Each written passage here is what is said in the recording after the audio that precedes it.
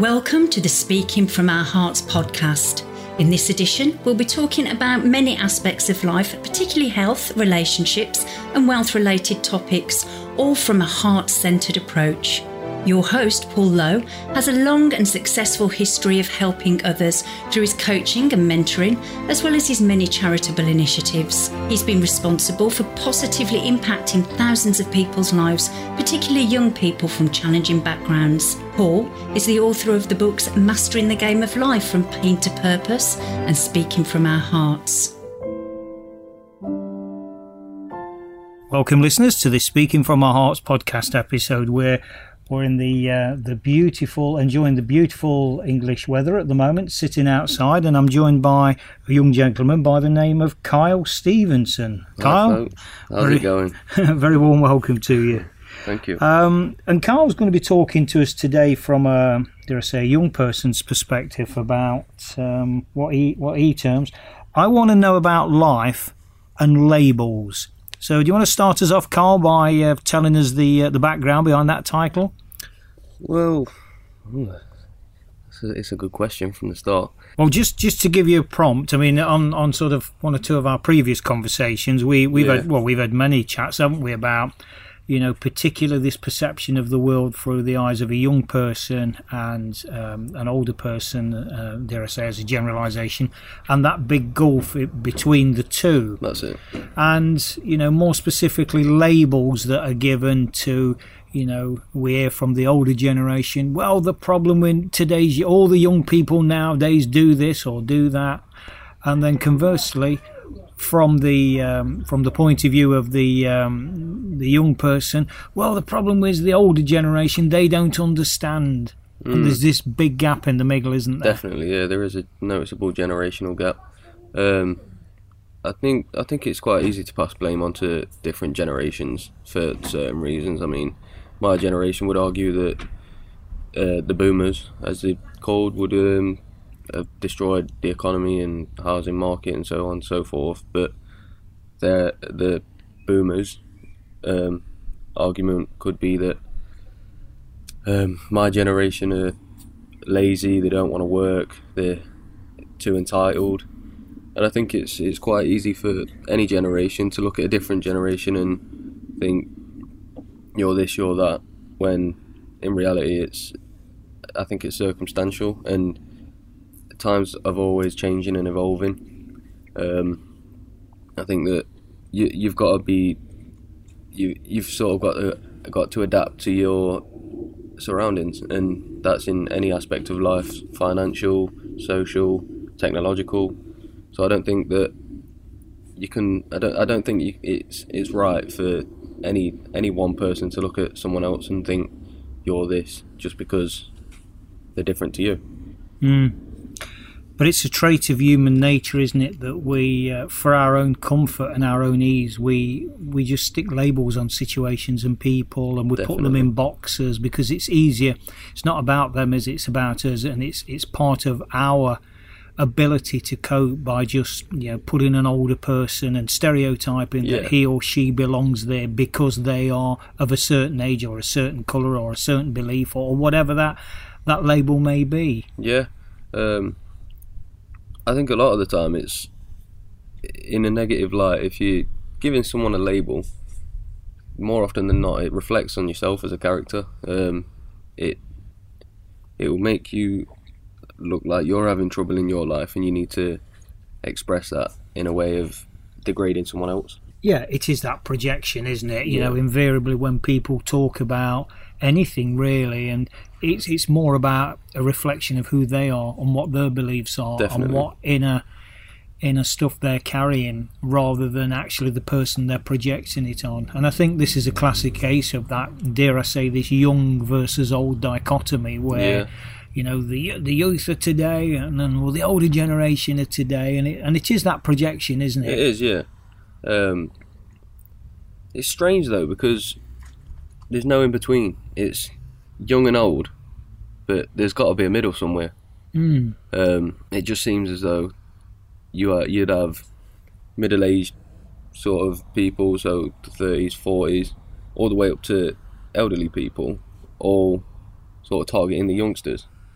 for their actions and how they, because in reality it's the youngsters that do push how the next sort of generation's gonna be, if that makes any sense. I think it goes back to young people of the future. Obviously, the elderly have sort of made their stamp on the world. They've had their time in terms of a generation. I'm hoping this makes sense, but then you think the young people will always, not necessarily the young people. I mean, you'll have older people pushing technology, but it's always going to advance through a younger age.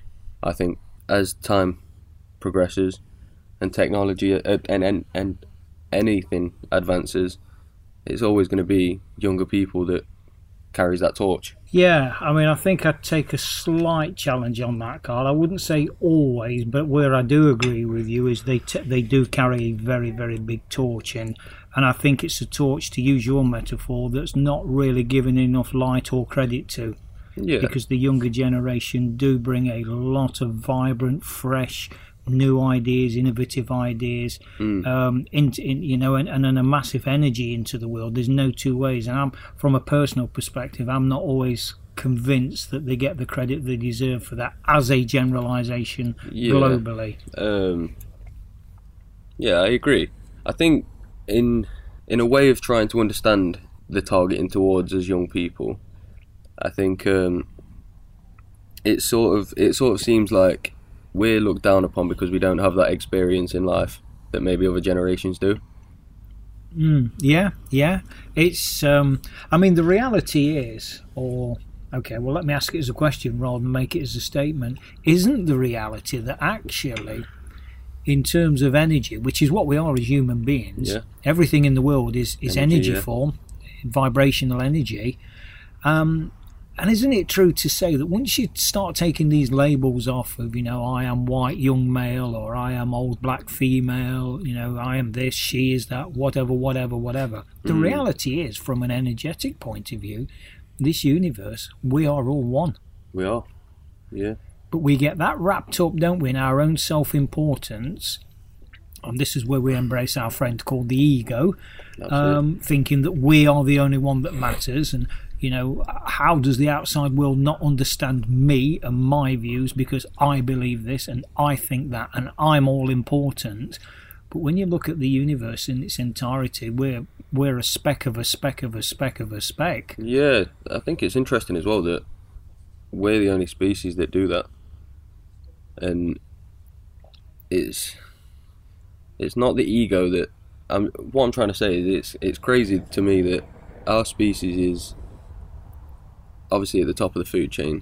We are the species that are controlling this world. We pretty much are in control of this planet, and it's the fact that the brain is such a supercomputer that obviously you do get downsides as well. And I think people need to take a step back from their own self-importance and think it's not very natural. Yeah. And that taking that step back is crucial. That's a very, very good way to put things, Carl. That realization, that understanding, actually, that acceptance of who we are. Yeah. Who am I as an individual? Who am I? Not who I think I am, who my ego tells me I am, because I've got that many labels from a young age that I was told I am this.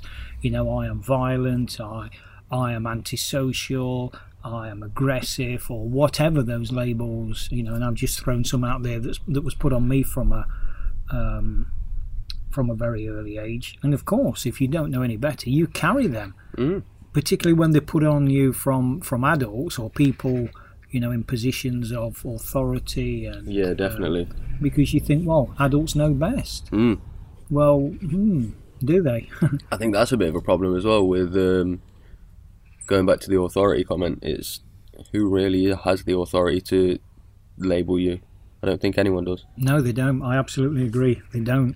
And there again, and you've touched upon it earlier on, Carl, that for me is about other people's insecurities and vulnerabilities. That, I liken it to this. I've got if I've got a carton or a bag full of labels or whatever, that are my labels. Yeah.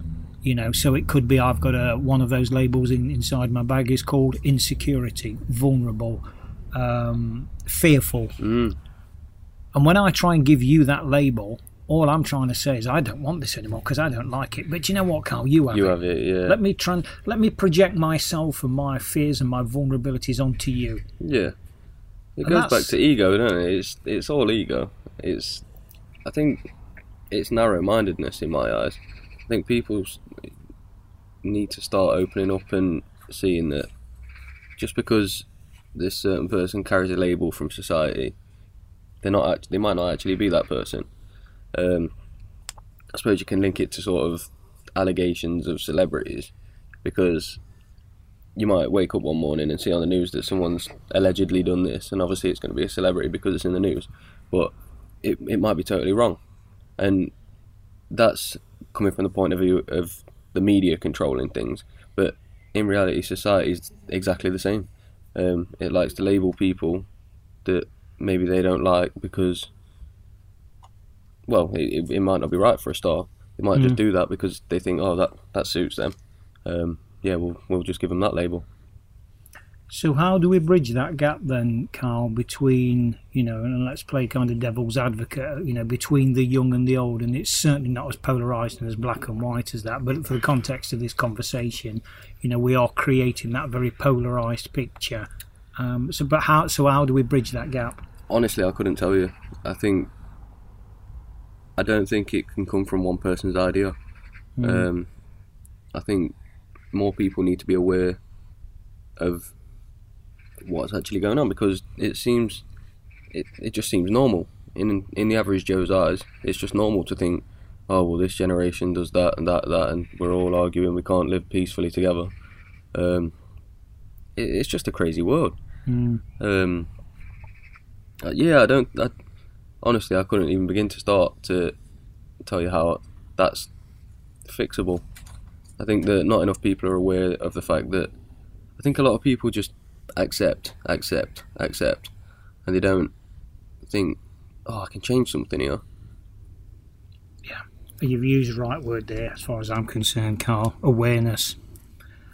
It starts with awareness. And listeners have heard me say this so many times, almost, I wouldn't say on every episode, but it's interesting how invariably we come back to this, or I come back to this referral of the very, very first podcast. Mastering Life is as simple as ABC, with the A standing for awareness, because that is our starting point for anything. Yeah. I probably need to start challenging myself about keep repeating the same stuff, but the simplicity and the truth is that everything starts with awareness. We don't know what we don't know. That's it. Is the reality. That is it. It's life, isn't it, really? You don't know that you're going to be born before you were born. And you don't know that you're dead when you're dead. It's awareness. Everything. I think awareness is a bit more important than anyone would believe. I think it's, for me, Kyle, it is the importance of life. It is the importance, because whether you want to call it awareness, whether you want to call it consciousness, whether you want to call it source, doesn't matter what you want to call it, the reality is, without that awareness, we are just trapped in our own little goldfish bowl of self-importance. Definitely. That is the reality. I often use the metaphor of a funnel, and if you can imagine that how the funnel's got its sort of big piece at the top and then it comes down into the spout, what we are within our lower self, which is where the ego presides a lot, is at the bottom of that funnel piece. We're in this very small, constrained, tight space with all this pressure of everything down on us, and we feel so small and insecure, and we live within our own confine. Definitely. So if we go then up the funnel, where it starts to open up, we're into this much bigger space, and that is the higher self. The trick is to get out the funnel completely and enter into consciousness or awareness, where there's this infinite space, and that is that energy where we just float around, and that is where the connection is. Not at the bottom of the funnel spout where we feel so constrained and pressured, and we've mentioned the word several times, and it's not just down to the ego, but the ego does play a very big part. And so I think, for me, the trick is to raise awareness and actually switch that metaphoric funnel on its head. Yeah. And so that everything just drops out the bottom and it's back into the infinite awareness. I don't want to go down the conspiracy rabbit hole, but do you think there's any control? Do you think this is a topic that's being controlled? Massively. Yeah? Massively. I do as well. I think the 0.00001% definitely have that hold over how society are going to have to live, and they put us in that funnel, and we might not even know it. It's a goldfish bowl comment again. We only know that world because that's where we are. So I think it might look a bit dangerous to that 0.001% that people are starting to become more aware, and because in reality, when people do become more aware, you get people like Guy Fawkes, you get activists, and it's scary in their eyes. It's dangerous for them because they don't have that grasp on society anymore. I think it's a fantastic point you raised, Carl. It's a phenomenal, and in fact I personally would go as far as this, it's a life-changing comment that you've just made. It really is. But I tell you this, the winds of change are blowing, and they are blowing strongly. I had a conversation just a few days ago with one of my mentors around the way, and he's very, very involved with young people. That's his background as an educationalist, and you know, there is a world movement because people have had enough. Yeah. You know, of the status quo. You know, when we look in the UK at the toxic nature, the destructive nature of the knife crime that's taking young lives daily. You know, our cousins over the pond in America, they've got massacres all the time. You know, the gun crime. Life is just being frittered away like confetti down a drain. Yeah, it's not important to people anymore, is it? Because we've lost sight of our values, what's truly important. So just going back to your point, Kyle, about, you know, the manipulation of the media, of the politicians, of people in power, it is for their own self-preservation. But people have had enough, and people are now starting to prod and poke the status quo to say, actually, we've been told, you know, my grandmother told my mother that, my mother told it me. I'm starting to question that now, and that's what I love about the younger generation, because they're not going to be constrained. Yeah, I can definitely agree with that. I think, in my eyes, older generations, for me, are more likely to just accept that this is how life should be, and I can relate because, I mean, your typical life, you go to school. You might go to university, you get a job, you work, you retire, and that's it. And why should it be like that? Who's saying that it has to be like that? It doesn't have to be like that. But I think everyone's got this idea that you have to work, you need money to live, and it's not necessarily true. I think, you know, I mean, let's put that into perspective, Carl. You know, whether we like it or not, money is a key resource within our society. Will it always be that way in terms of, you know, a paper note or a metal coin? I don't think so. I don't think so. It's interesting because that's our society. So there must be societies out there, you think, these small islands out in the sea, with their own little tribes and societies. The way they live must be absolutely incredible compared to ours, because they're not caught up in, I dare say it, Western culture. I suppose not Western, because obviously it's all over the world, isn't it? Money's money. It controls the world at this point. But yeah, I don't think people should have to believe that that's the only answer. It's absolutely not. You know, that old cliche, money is the root of all evil. It's Definitely. not.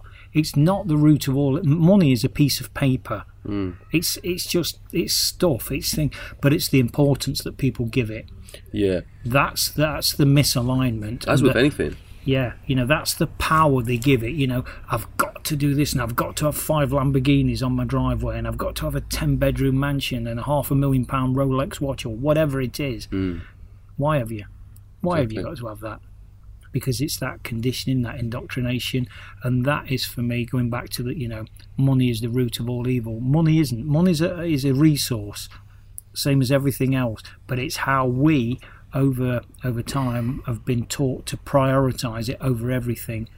Yeah. And that is part of the redress imbalance. And I think, yet again, the younger generation are starting... they're starting to challenge so much, and I think it's a breath of fresh air, personally. Yeah, do you think... So, it seems crazy that... however many years that society's been going, that now is the time that people are starting to think, hold up a minute, we can change the whole way that the world works. And do you think that's happened before?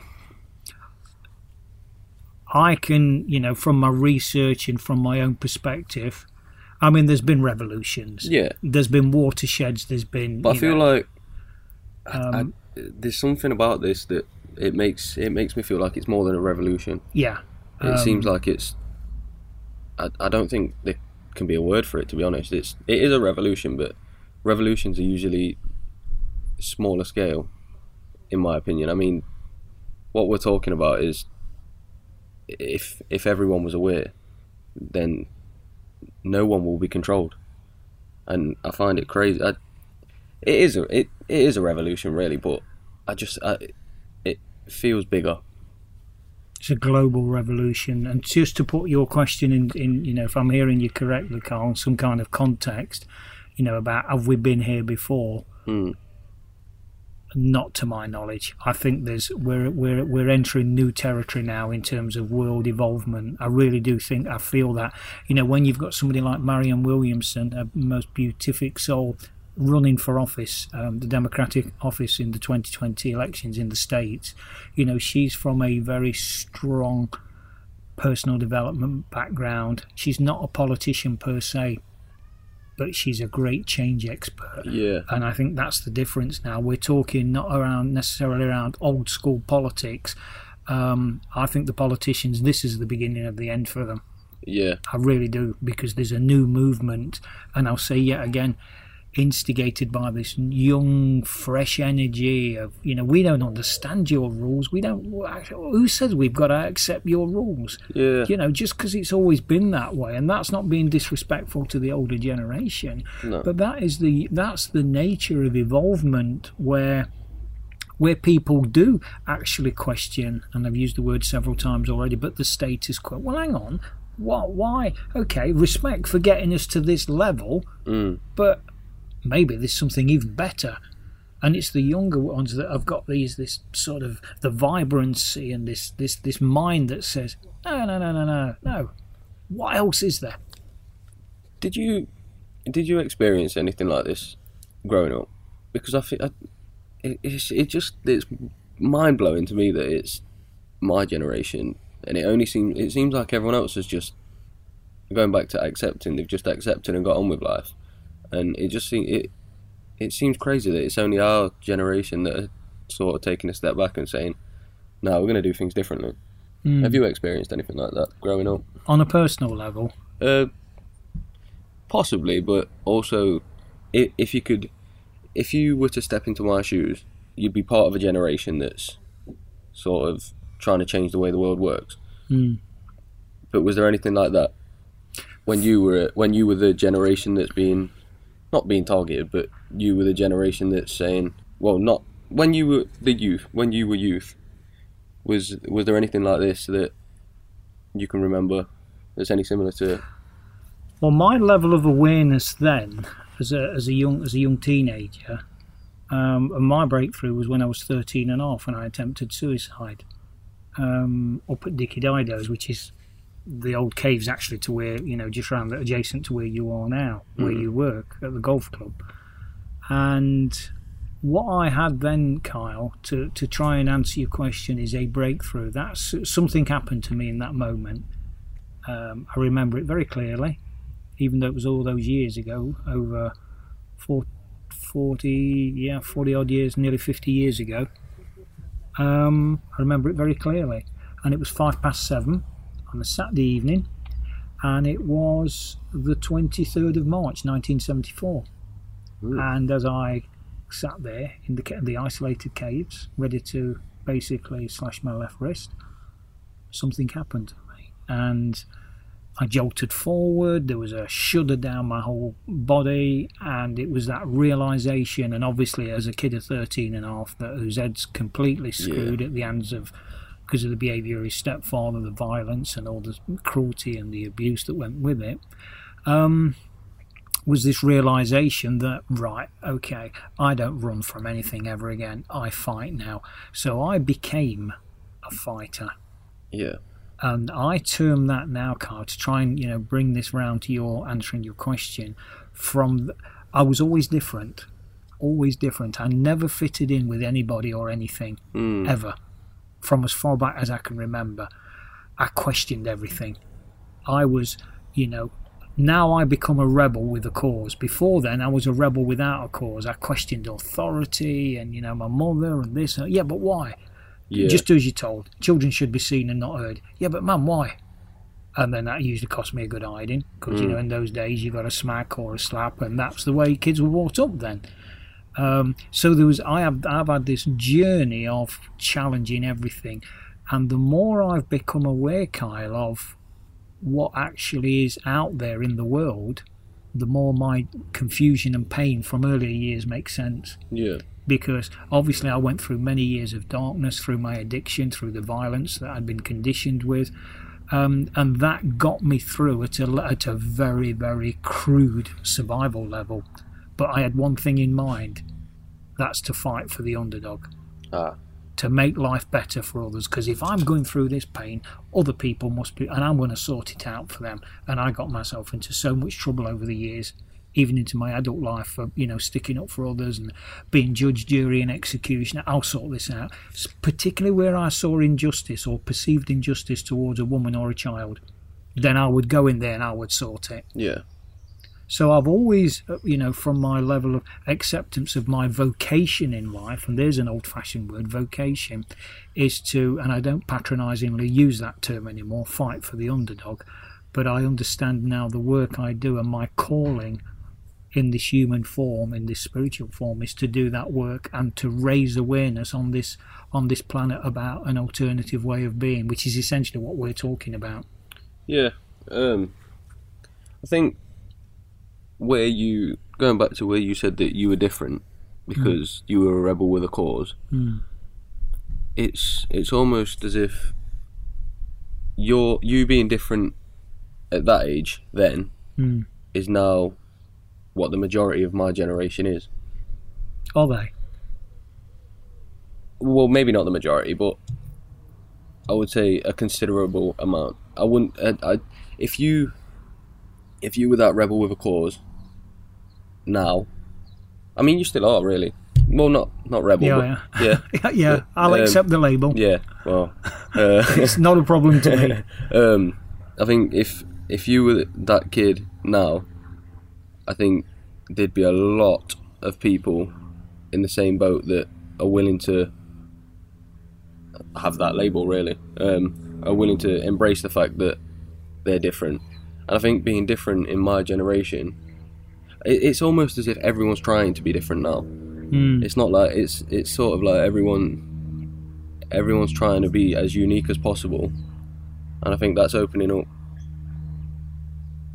It's opening up society, really. I mean, it's creating new cultures, and I think everything's just moving so fast that different. It's almost as if different is fashion now. But I think there's an inherent danger with that, Kyle. I mean, is it different for difference sake?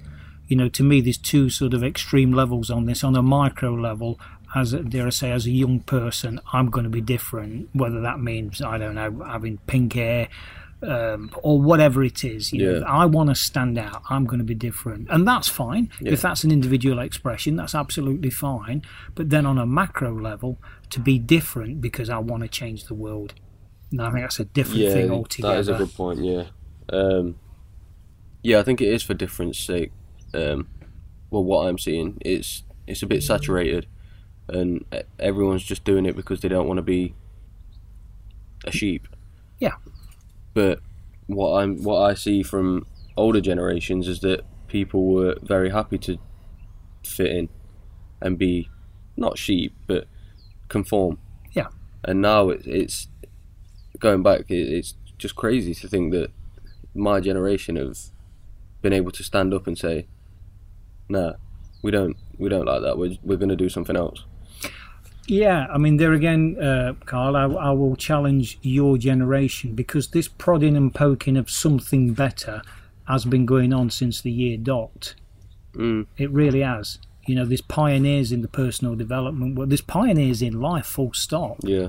You know, when you look at some of the game-changing people that have left the mark on this world, there are many. I mean, we could be here all day listing them. They were ahead of the time. They were visionaries. Yeah. They understood that they were here for a reason. You know, Jim Rohn, the grandfather of personal development, as he's known, was a radical thinker. Napoleon Hill wrote his book in the 40s. It was groundbreaking stuff that people thought they're off their head. So it's always been around. I think what's becoming more and more prevalent now is the acceptance of, okay, where you'd probably got these isolated cases of real groundbreaking thought leaders for change, now the younger generation are coming at it from a different angle. They're still, you know, kind of focused on this change, but they're coming from a raised awareness point of view. Is we want something different. We don't actually know what we want. Yeah. But we know we want something different, and it is that prodding and poking authority. But well, you've told me to do this, but why? You know, so for me, don't tell me to do, show me how, and tell me why. I think that's perfect, actually, to say that we do want something different, but we don't know what. And yeah, that's made me think, because maybe it's not. You say that the youth of today, you really like that because they're the change. They want to be the change. But maybe it's not. Maybe we're the generation that says you can change it, and maybe it'll be the next generation that say, right, we know how to do it now. Yeah. And well, it's evolution, really, isn't it? It is evolution. It's evolution of society. Yeah. It is evolution, and you know, to go back to the statement that was made earlier on, Carl, you know, we don't know what we don't know in terms of awareness. We have to draw a line in the sand somewhere. We have to start somewhere. You know, from a personal point of view, so many people give themselves a hard time. You know, well, I should have done this, I would have, could have. You know, I'm in my 50s now, I'm in my 60s, I should be a multimillionaire, I should this, I should that. Well, you're not. Yeah, you're not. And so it doesn't matter. If you've got that focus now to become that person, that's fine. You know, and I think we have to be very careful about that would have, could have, should have. Yeah. It's totally irrelevant. You know, for me personally, they are words that actually don't exist in my vocabulary. Yeah, we've touched on this. Yeah, the paradox is I've just used them. Yeah. Yeah. I think you used them as an example, though. I did, yeah. So it's not something that you, well, like you say, it's not in your vocabulary. So, but yeah, it's strange that people see these figures that tell you you should, you could, you would, not would. I'd probably say could and should, and it's like when you grow up, you're going through school, you're going through changes hormonally and mentally, physically, everything. You're growing up and you're told, oh, you could do this, you could do this, you should do this, and it's like, why? It's going back to conforming. What? I don't think every kid should have to go to school. I don't think that's how everyone learns. I don't think everyone should work a 9 to 5. That's not how things work.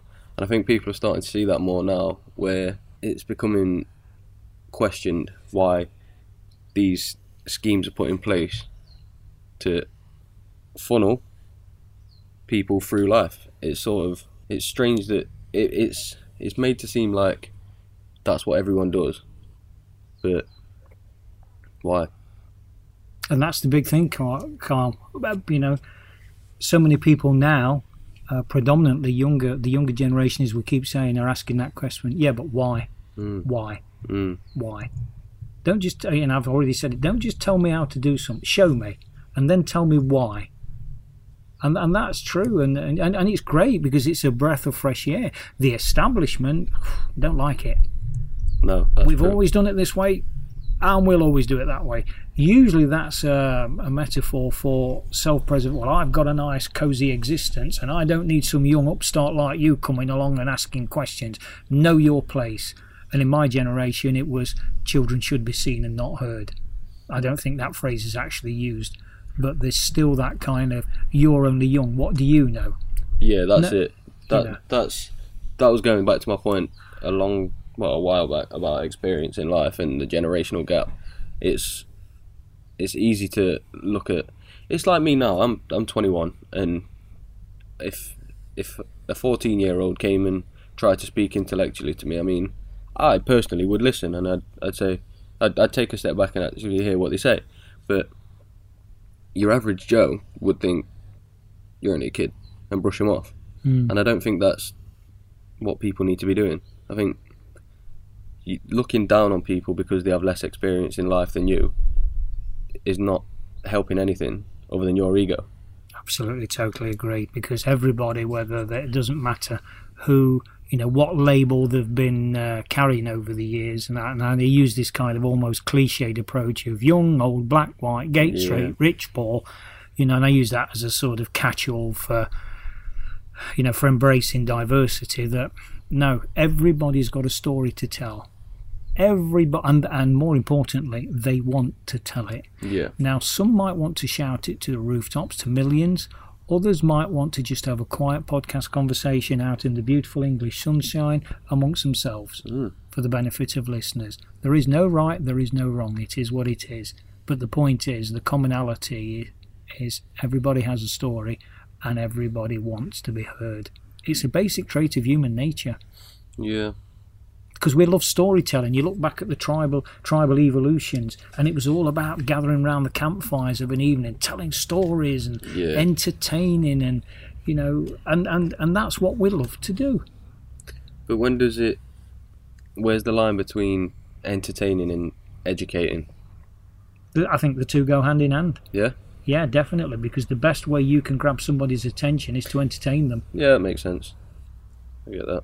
Yeah. Going back to our generation, my generation being a breath of fresh air, I think with the development of the internet, I think that might have when I said that it's crazy how it seems like it's my generation that's trying to change everything. I think it's a big help having the internet. I think that's the one thing in the past so many years that's really, really changed and connected people, because before when you were a kid, how did you talk to someone that was 300 miles away? Well, it was unthinkable. You didn't. Exactly. So now I think with people wanting to be heard, it's easy to do that because it's very easy for people to find groups that they can relate to and cultures that they want to be in very easily on the internet. I mean, this podcast is a prime example. Yeah. You know, it's got a global listenership. A prime example. You know, how could I reach people and form a movement with ambassadors in as far away as New Zealand and Thailand and America and, you know, all over Europe? That's down to technology. So, yeah, you know, but there's a big responsibility that goes with that as well. Oh, I mean, definitely. I think it's dangerous. It can be dangerous. It's not necessarily. It can be used dangerously because where you get groups of people that want to be heard, you also get groups of people that, well, it's kind of irrelevant, but sort of like terrorism and things like that. It's very easy for them to connect now, and people like, I know, politicians and these paedophile rings you see in and stuff like that, that's also a negative of the internet, and it's connecting people, but it's not always for the best. But I do think as a whole, the internet is a very, very, very useful tool. Oh, definitely. But it brings us back to that kind of parallel conversation we had earlier on, Kyle, around money. You know, money's not evil. Yeah. It's the meaning we give it and how we use it that becomes, just let's say, less positive. And it's the same with the internet, a very, very, very powerful medium. But in the wrong hands, you know, knives are useful for cutting our food. That's true, yeah. They're great tools, but in the wrong hands, they're destructive. Definitely. And that brings nicely in, I think, as we start to draw towards a close now, this thing called this dance with duality. Because for everything we have in life, you know, we have day, so conversely we have night. Yeah. If something is long, by definition, there must be something that's short. Yeah. If somebody's rich, by definition, there must be somebody that's poor. And these whole dualities, these whole contrasts in life. And we've actually spoke about that quite consistently on this podcast, Kyle, around the young, and I will say versus old. I mean, versus is a bit... Yeah, it's not quite... I understand what you're saying, because this is where I was earlier trying to... When I was talking about the generational gap, it's hard to describe what it is we're actually trying to label it as, but the most accurate thing you can say is young versus old. But then it goes back to where's the middle? Yeah. The middle's called awareness. Ooh. The middle's called awareness. And whether we're young, old, black, white, gay, straight, rich, poor, it is that responsibility we have. And I'm going to go back to what I started on the to allude to the mastering life is as simple as ABC, because mastering life knows no labels. Yeah. The first part of the A is awareness. The B is the beliefs. What beliefs have we got at this moment? Where did we get those beliefs from? Well, my mother told me. Okay. That was your mother's belief coming from a point, undoubtedly, most of the time, from a place of love and compassion and caring and protection and nurturing, a good place. But it's her belief based on her experience. It doesn't make it right, it doesn't make it wrong. It makes it her belief. And that's projected onto you. And, you know, in the main, that has been, a good way for society to evolve as a general statement. However, I think we're reaching unprecedented thresholds now where that's not enough. We're going beyond that. It's getting a bit unpredictable, isn't it? You can't. Because and the reason we're flirting with something new now, Carl, is there's so much pain and suffering in, and people, you know, you look at your everyday life, you know, if you've got a niggle in your life, how many times do you say or hear somebody say, oh, okay, do you know what, it's not ideal, but it'll be okay. I'll put up with it. Yeah. I'll put up with it. Why? Just there we go, listeners, just to sort of prove the authentic nature of our podcast. We've got Dexter the dog barking in the background. We've heard him before. Yeah, we've heard him before. So, you know, we've got this whole this gap to be filled by this thing in the middle called awareness, because awareness is that space. It is that open space. Yeah. And I think the you know, to use the metaphor, Carl, you know, from that, if we can be allowed to use that, young versus old. So what's the solution? The solution is we both, from both sides, the young and the old, climb into this, or climb out of the funnel and become embroiled in this open space of awareness. And that's where the growth is. That's infinite, it's open, it won't be constrained, it won't be categorized, it won't be pigeonholed, it won't be labeled, because that is the reality from an energetic point of view for each and every single living soul. How do you think intelligence relates to awareness? Good question. So are you asking me that if a person is more intelligent than another, will they embrace awareness quicker? Possibly, yeah. I mean, I feel like this is probably going to be a bit of gatekeeping, but I don't know if... I mean, no, definitely everyone can become aware, but I think it'd be harder to, because if you went into a local pub now, stereotypical local pub, loads of blokes, and we have this conversation with some of them, I don't think they'd understand it. I don't think the point we're trying to get across is that you can do what you want. You just need to be aware, and you can get yourself out of this funnel. I feel like you do need to have a certain level of intelligence to understand that you can actually do that.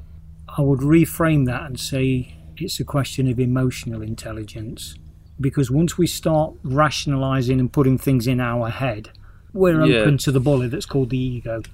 Yeah. And, you said quite rightly at the top of this conversation, Carl, about the brain, the mind being a supercomputer, and it is, absolutely it is. But at the end of the day, it's a bit like we using a calculator. It's not us. And I think we get so trapped in this, my mind is me. No, it's a key part of you, but it's not you. Hence the saying, tail wagging dog. Because part of a dog is its tail, but it's not the dog. And similarly with our mind, it's a key part of us, but it's not us. Yeah. I think I want to take back... I don't think I got my point across with the intelligence thing, because personally, I mean, what is intelligence? Really, I don't think... there's so many different factors in intelligence. The point that I'm trying to get across is sort of how it's got to be harder for some people to understand that they can actually do what they want. They can stop there. It's sort of like typical 9 to 5. You get home and you might have a moan. You say, "Oh, can't be doing with work and all this," and it's like, don't do it then. And I think for certain people, it's very hard to understand that you can actually just bin it and go and do what you want to do. Mm. So I don't think it is intelligence. No, I think that was a label. That was just a label, to be honest with you. I can't quite pinpoint what it is that I'm actually trying to describe it as, but it's just that not everyone. I don't think everyone can understand that they don't need to do what they're doing. But understand puts it in the realm of intellectualism. Yeah, the mind. I suppose, yeah. This is beyond the mind. What this is, and it's no coincidence, Carl, that this podcast is called Speaking from Our Hearts, because when people learn to speak from their heart, they're at another level. Whether they're, got an IQ of 160 or whatever, a super brain, is totally irrelevant. Yeah.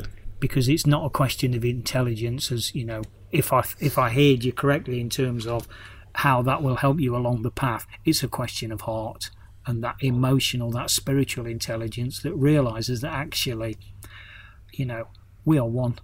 Yeah. It's not an intellectual exercise, and it never will be. It's that love, it's that compassion, it's that understanding that we are one. We're infinite, we are awareness, we're consciousness, we are source. Call it what you will, because that relationship is so personal and intimate that there is no right or wrong on that. Yeah. And for me, that's where it is. There is no intellect, unless you want to study consciousness at a sort of, as a university degree or something like that. I don't know if there even is one available. But that is not what it's about. That is not how the world will change. No. And I think a lot of people would think that you need to be more intelligent to be more successful in life. And no. That goes back to the whole money is the key to happiness situation. You can make your life perfect. You don't need anything that you think you need to make. You don't need a great job, you don't need a great education. All you need to know is what makes you happy, and that's how you get your happiness. In my opinion, that's all you need. You need to find you need to figure it out within yourself what it is that you actually want in life. And fair enough, if you want the whole 6 Lambos and massive mansion and loads of money, then go do that. If that's what you want, fair enough. But I don't think that everyone needs to think that that's successful. I think successful is I personally think successful is a really bad word when describing someone. I don't think circumstantially, I think you could say, oh, a successful doctor, and that's fine. But when you look at someone and give them that successful label, people will think, "Oh, right, he's well off, he's rich, he's got a great job," and it's like, no, you don't need to do that. And people do need to become more aware that they can be successful. All they need to do is find out how they want to do that. And it's not that you need money, it's you've just got to find out what life you want.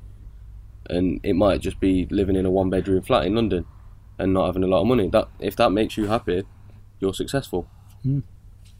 Absolutely. And I'm kind of on the old 80-20 Pareto ruling, Kyle. I'm going to say 80% of that I embrace. The other 20% for me is that happiness is already within us. It's who we are naturally, but we lose sight of that.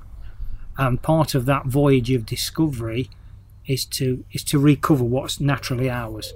You know, as a newborn child, as a newborn spirit, we are peace, we are love, we are happiness. That's who we are. We're like a metaphoric blank piece of paper. But when, as time goes by, that blank piece of paper has a belief put on it. Somebody writes a belief, oh, you know, you are this. And then obviously as we go through life, there's another one, then there's another one, then there's, and by the time we get, you know, we've progressed into our teens, through our adolescence, adulthood, you know, midlife, whatever, that piece of paper is well, there's volumes and volumes and volumes of the stuff. Yeah. How much of that actually serves us? Yeah, I think you've hit it spot on. It's you fill in your life with so much, and I think sometimes you just need to be a bit more minimalistic and just go for the things and beliefs and values that you want. You don't need the rest of it. Get rid of it. It's just stuff. It's clutter. It's distraction. Yeah, that's it. And it usually 99 times out of 100 takes you down another, just let's say, less favourable path. Yeah. So we've kind of come to the end, Carl. So from a, dare I say, and here's me putting a label now and a stereotype and a projection and all the things that we've spoke against, so I can play devil's advocate. As a young person, what would your one message be to the world at this moment in time? Because when you listen to this podcast, maybe in 5 years, 10 years, 20 years, and you think, wow, did I say that? You might still have the same view, I don't know. What would be that one message to the world from where you're sitting at this moment in time? I would probably say, and it's simple, but I would literally just say, do what you want. Don't listen to people. There's a lot of stress on young people, and you get pushed through paths and different alleyways and stuff, and it's might be from parents thinking that they know the best for you, and it goes back to the beliefs. They try and make you. They try and sort of define you before you can even define yourself. And what I would say is, what you want to do it, and that's literally all I'd say. Don't do anything you don't want to do. Sometimes you might have to. It's compromise, but in the grand scheme of things, just do what you want to do. And I like the simplistic approach, because life is a very simple game. That's it. So there we have it, listeners. There we have the conversation between myself and Kyle around a little bit of devil's advocate thrown in there, as I've said on more than one occasion, between, dare I say, the young and the old and the contrasting views. And it is the understanding, I believe, and I know a lot of other people believe, with this movement, this revolution, call it what you will, that's taking place, of that middle ground called awareness or consciousness or source. So Carl's given his impart at the end there on his legacy leaving belief, and I like to thank him for that. So thanks, Carl, for the interesting conversation. Yeah, thanks for having me. And as ever, listeners, you probably know how I'm going to sign off, and it's this: no matter what you do in life, always walk your path with heart. Hearts, helping everyone achieve results towards success.